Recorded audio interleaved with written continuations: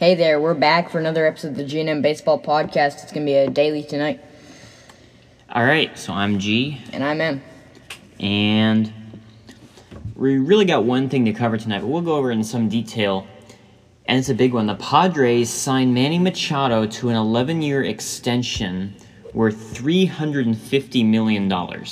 So with this, Manny Machado becomes the first person in Major League history to sign two contracts worth $300 million or more officially. Now, Carlos Correa, of course, unofficially a deal over $300 million with the Giants, and then a $315 million deal with the Mets.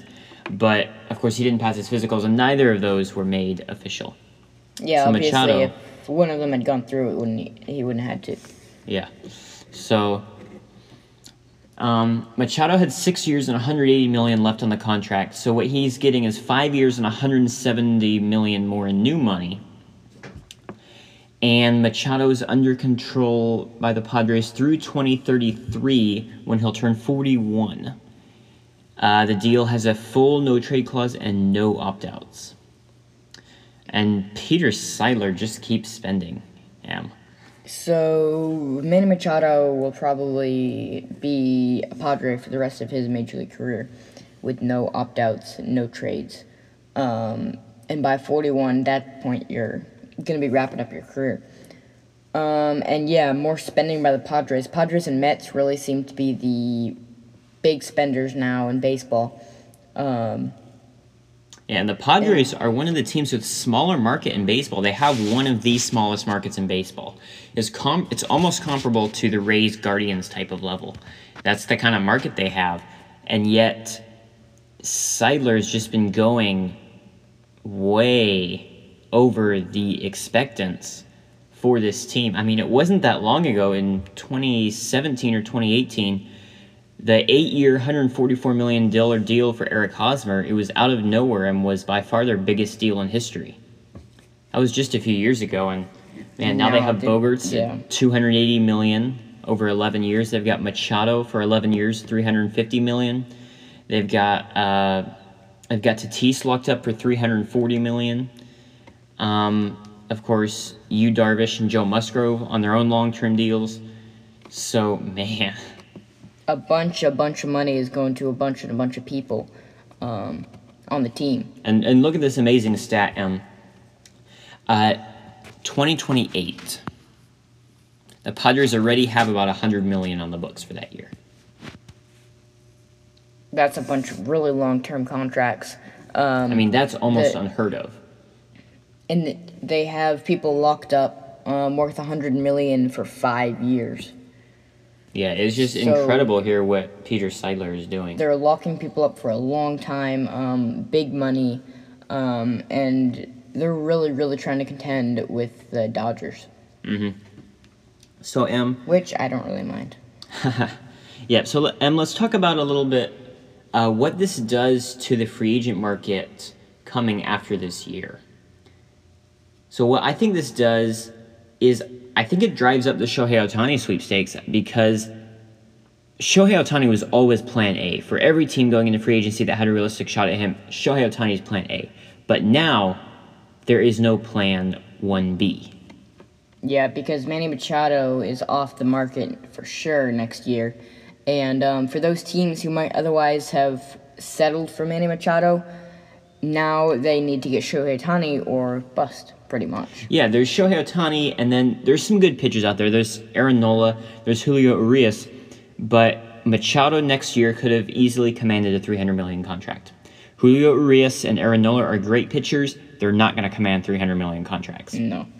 These guys probably top of a rotation for 1-2 starters maybe, but you're not going to get that level of a contract for a pitcher.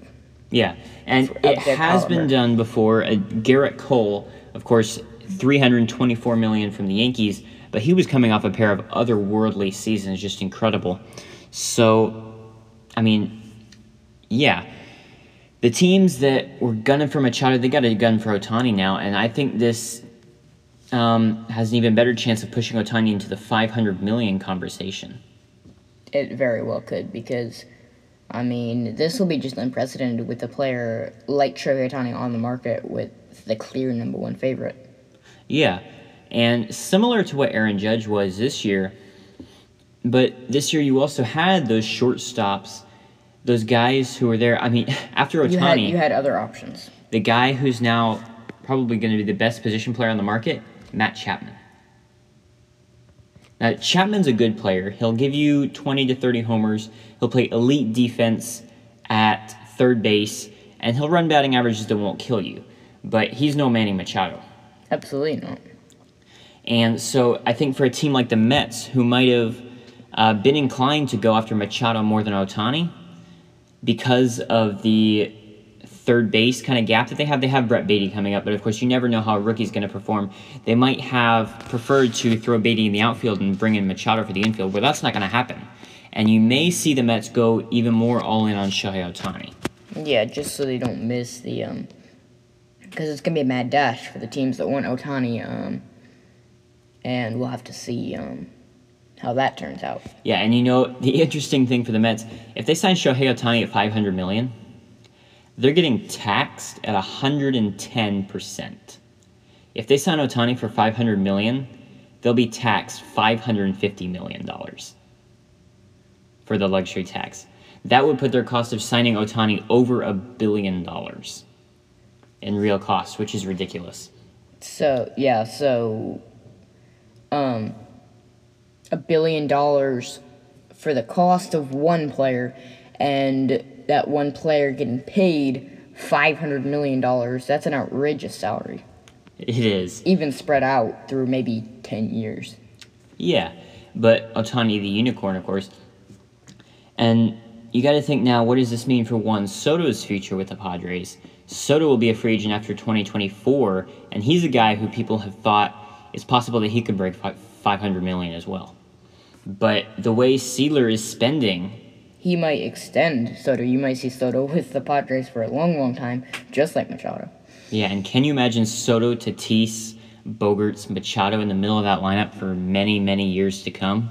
That'd be absolutely ridiculous. It would be, until you get them all old together, and then you have four old guys sitting... That you're paying millions of dollars. Yeah, probably well over $100 million combined for those four guys, approaching 150 almost certainly. So... yeah, there's a lot of ripples coming from this Machado deal that he signs with the Padres, and hey, kudos to Sealer. Yeah, I'd really like to see the Dodgers get beat. I'm not a big Padres fan, but I would like to see the Dodgers go down. So, I mean, sure. Yeah, all right. Well, that wraps us up for tonight. All things going well, we should be back tomorrow with another daily for you guys. And keep an eye out for our next division preview. Until then, this is the G&M Baseball Podcast.